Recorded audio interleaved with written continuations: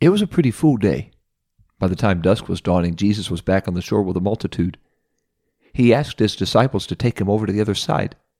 As the crowds turned to head home, someone who had seen Jesus' works and heard his words lingered for an interview with Jesus about being a disciple. Maybe they sat down next to the sea to chat with him as they rested against a piece of driftwood while the quiet waves lapped the stony shore. Sleep, that blessed state, that harbor for tired bodies at evening, must have been heavy on Jesus' mind.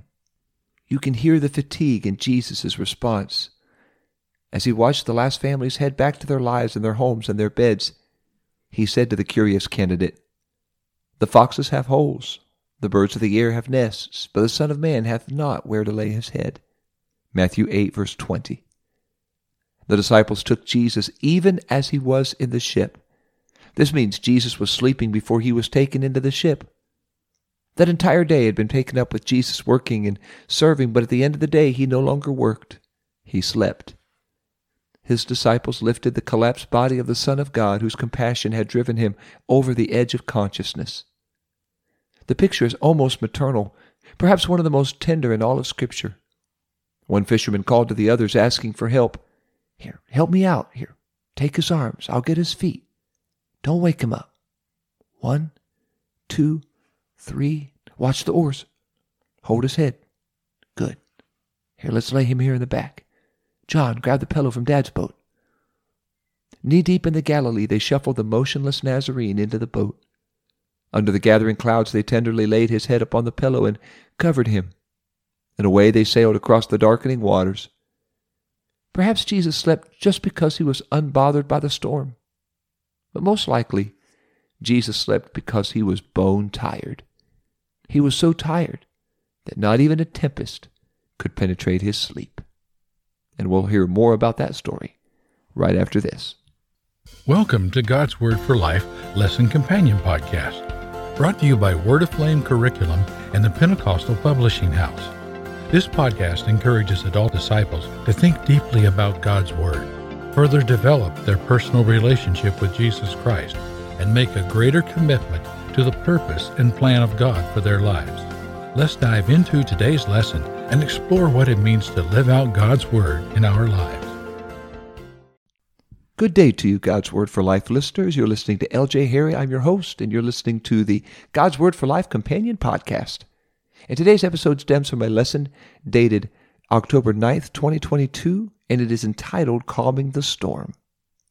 We're going to read from 1 Timothy chapter 3, verse 16. If you have your Bible, you can turn or click there or just listen to the sultry tones of my tenor voice. 1 Timothy chapter 3, verse 16 reads, "And without controversy, great is the mystery of godliness. God was manifest in the flesh, justified in the Spirit, seen of angels, preached unto the Gentiles, believed on in the world, received up into glory." Aside from the story of Jesus' passion, no account gives so complete an itinerary of a single day in Jesus' life as the disciples give of the day leading up to Jesus calming the stormy sea. The day was so full that it ended with Jesus falling into an otherworldly sleep on a pillow the disciples laid under his head. This is the only account we have of Jesus sleeping. On that day, needy men and women surrounding him, touched him, begged him, brought their children to him. He wrested demons from men's souls, and for his troubles he was accused of being in league with the devil. He blessed the broken, cleansed a leper, healed Peter's mother-in-law, healed a paralytic, listened to a centurion, and he healed the man's servant. Then Jesus climbed a mountain, and he commissioned 12 disciples. He withstood the withering doubt of his own blood brothers before he ever sailed on the sea that evening. He had already spent the day in the deep of humanity, a sea of people, waves of disease, the tests of enemies, 1,000 hands reaching out to him, clawing at him, sapping his body of strength, one desperate request at a time. They pushed and pulled in every direction, straining the furthest limits of human endurance.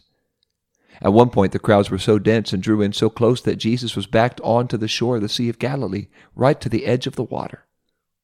Out of space and needing to spend time teaching, he had to get into a boat and push off a little from the shore to create some separation between himself and the multitude so everybody could hear. And after he was done speaking, the evening was near. He found his work was still not done. His disciples were puzzled by his parable, so they asked their wearied master to teach it again, but this time with some commentary. Here's a question.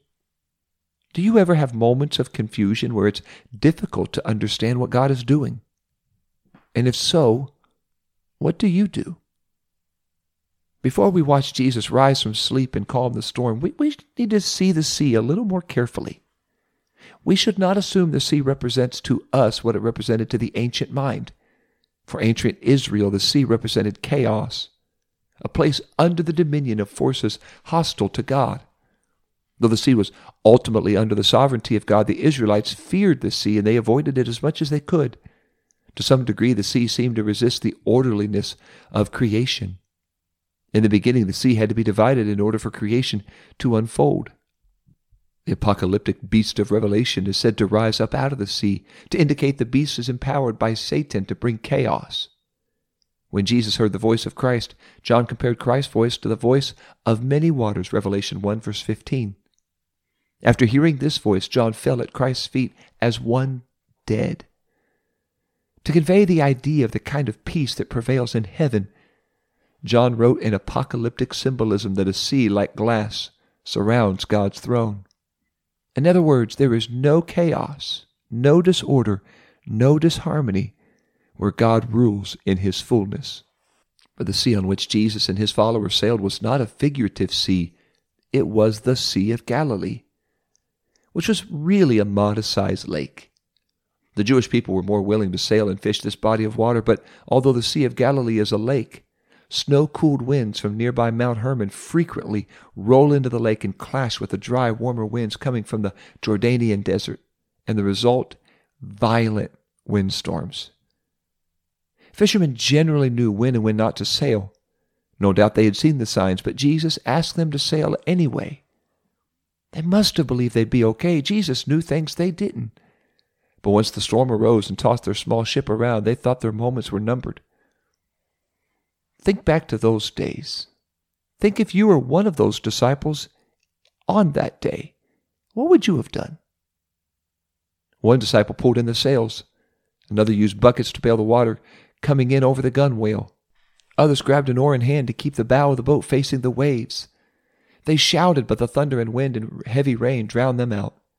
In between storms of darkness, which might have been in the void before the creation of light, strobes of lightning like the sky's bony fingers electrified the sea. The white-blue light flashed on panicked faces as they saw a wave mount to the height of a city wall and loom over their little boat.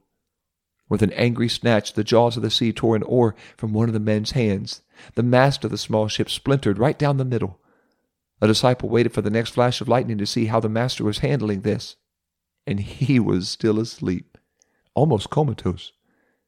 The desperate disciple crawled over the seats and shook him. "Master, carest thou not that we perish?" From somewhere deep in the dreams of God and flesh, Jesus woke up. The disciple saw the lightning etched on the master's pupils. Jesus lifted his head off the pillow and stood to his feet. The disciples who had just given up hope of being saved by their own skill looked back at Jesus as the wind whipped through his hair and pulled at his wet robe. More flashes of light streaked the sky. His mouth shaped the words, "Peace, be still." And it was. The disciples had seen leprosy retreat from sick bodies and demons leach out of men's souls at Jesus' command, but who controls the wind? Where is the switch in nature that turns off a storm, and who has access to that? Anyone can tell the wind to be at peace. 300 years earlier, on the narrow passage of the Mediterranean connecting the continents of Asia and Europe, Xerxes, the son of Darius, emperor of Persia, rebuked the sea. He gave it 300 lashes and inserted molten swords into the water as punishment for not yielding to his command for a smooth voyage. But the wind did not listen. Doesn't even listen to emperors. Yet on the Sea of Galilee, suddenly the storm ceased. Not because it had already spent its force, or because someone prayed an impressive prayer. The storm ceased from 3 short words from the lips of Jesus. Like a deafening stadium speaker going out in the middle of a song as the singers still try to sing, The storm's small voices now only faintly reached the distant ear. The lightning, the thunder, the wind, they lost their amplitude. Moments earlier, waves threatened the men, but these selfsame waves now tumbled prostrate before the Lord as they cradled the boat in kindness. The disciples' eyes turned back to the Master. Their mouths fell agape. It slowly dawned on them that the Christ with them in the boat was far more powerful, far more fearful than the storm they had just escaped. They had gone from dread to an even greater dread.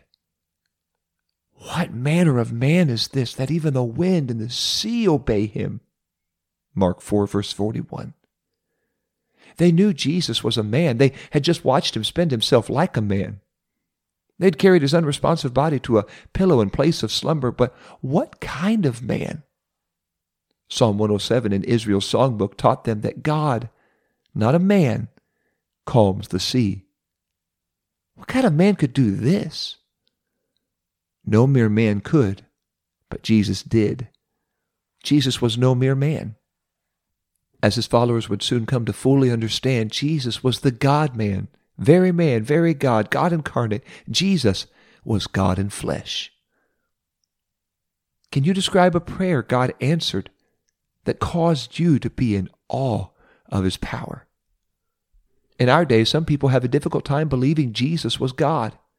But think about in their day. They have no trouble believing Jesus was a carpenter, a rabbi, a prophet, even a wonder worker. But they could not muster the faith to declare he was God. But in the early Christian era, people tended to have a more difficult time believing Jesus was a man. Many of them believed he was God and his humanity was just a matter of appearances.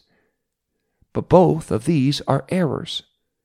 The gospel accounts such as Mark's take pains to declare Jesus' humanity was true humanity, and his deity was true deity.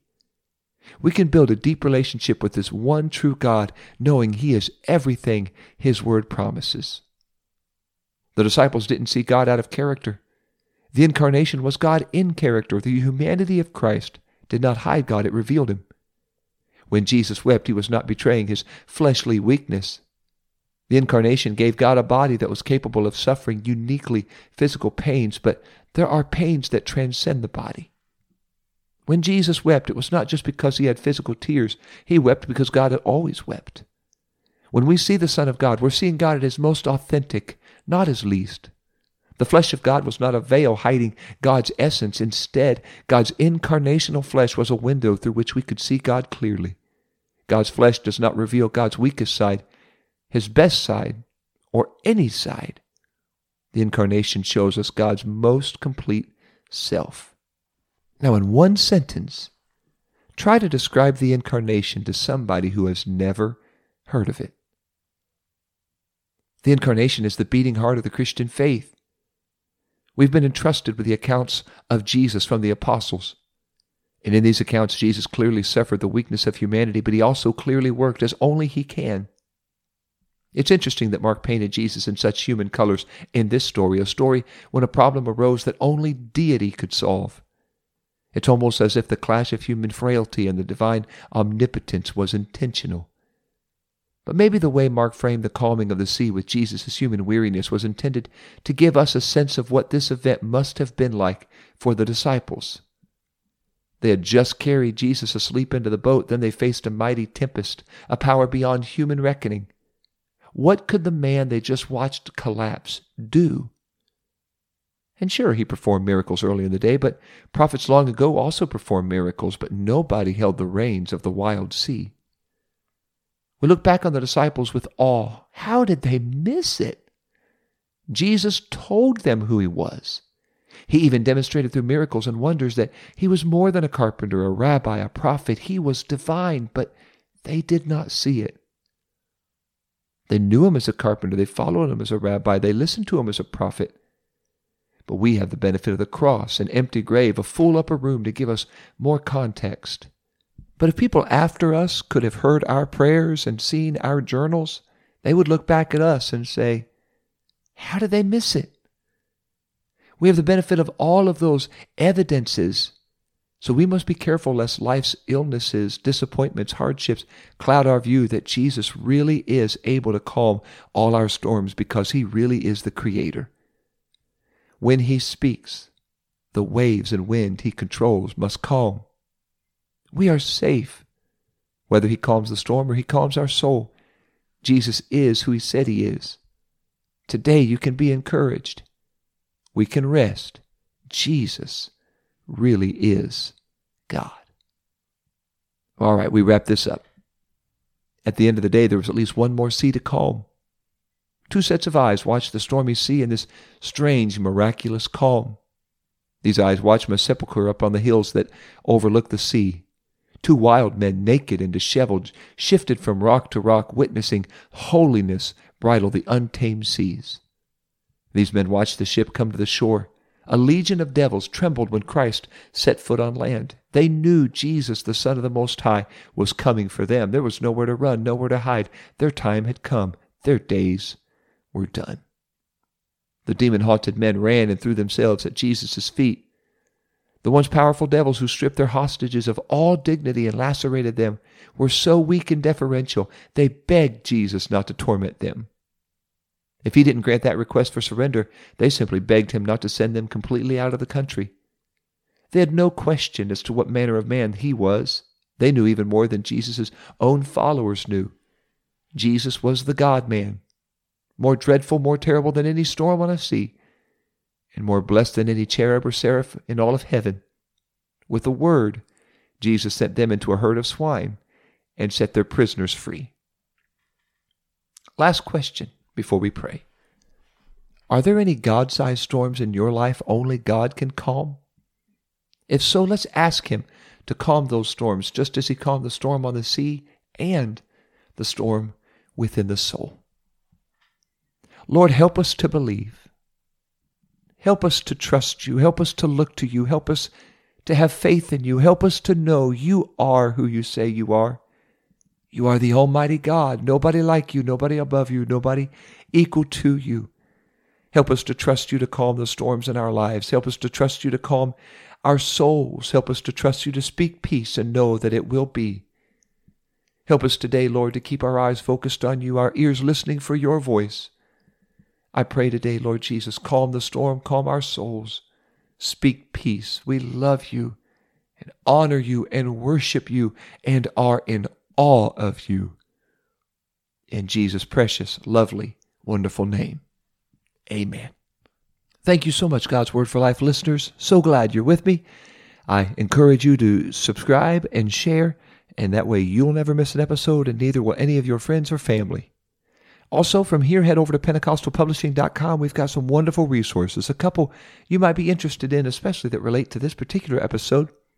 There is a handbook on the Gospels, which walks through the miracles and these stories, just like this one in Mark chapter 4.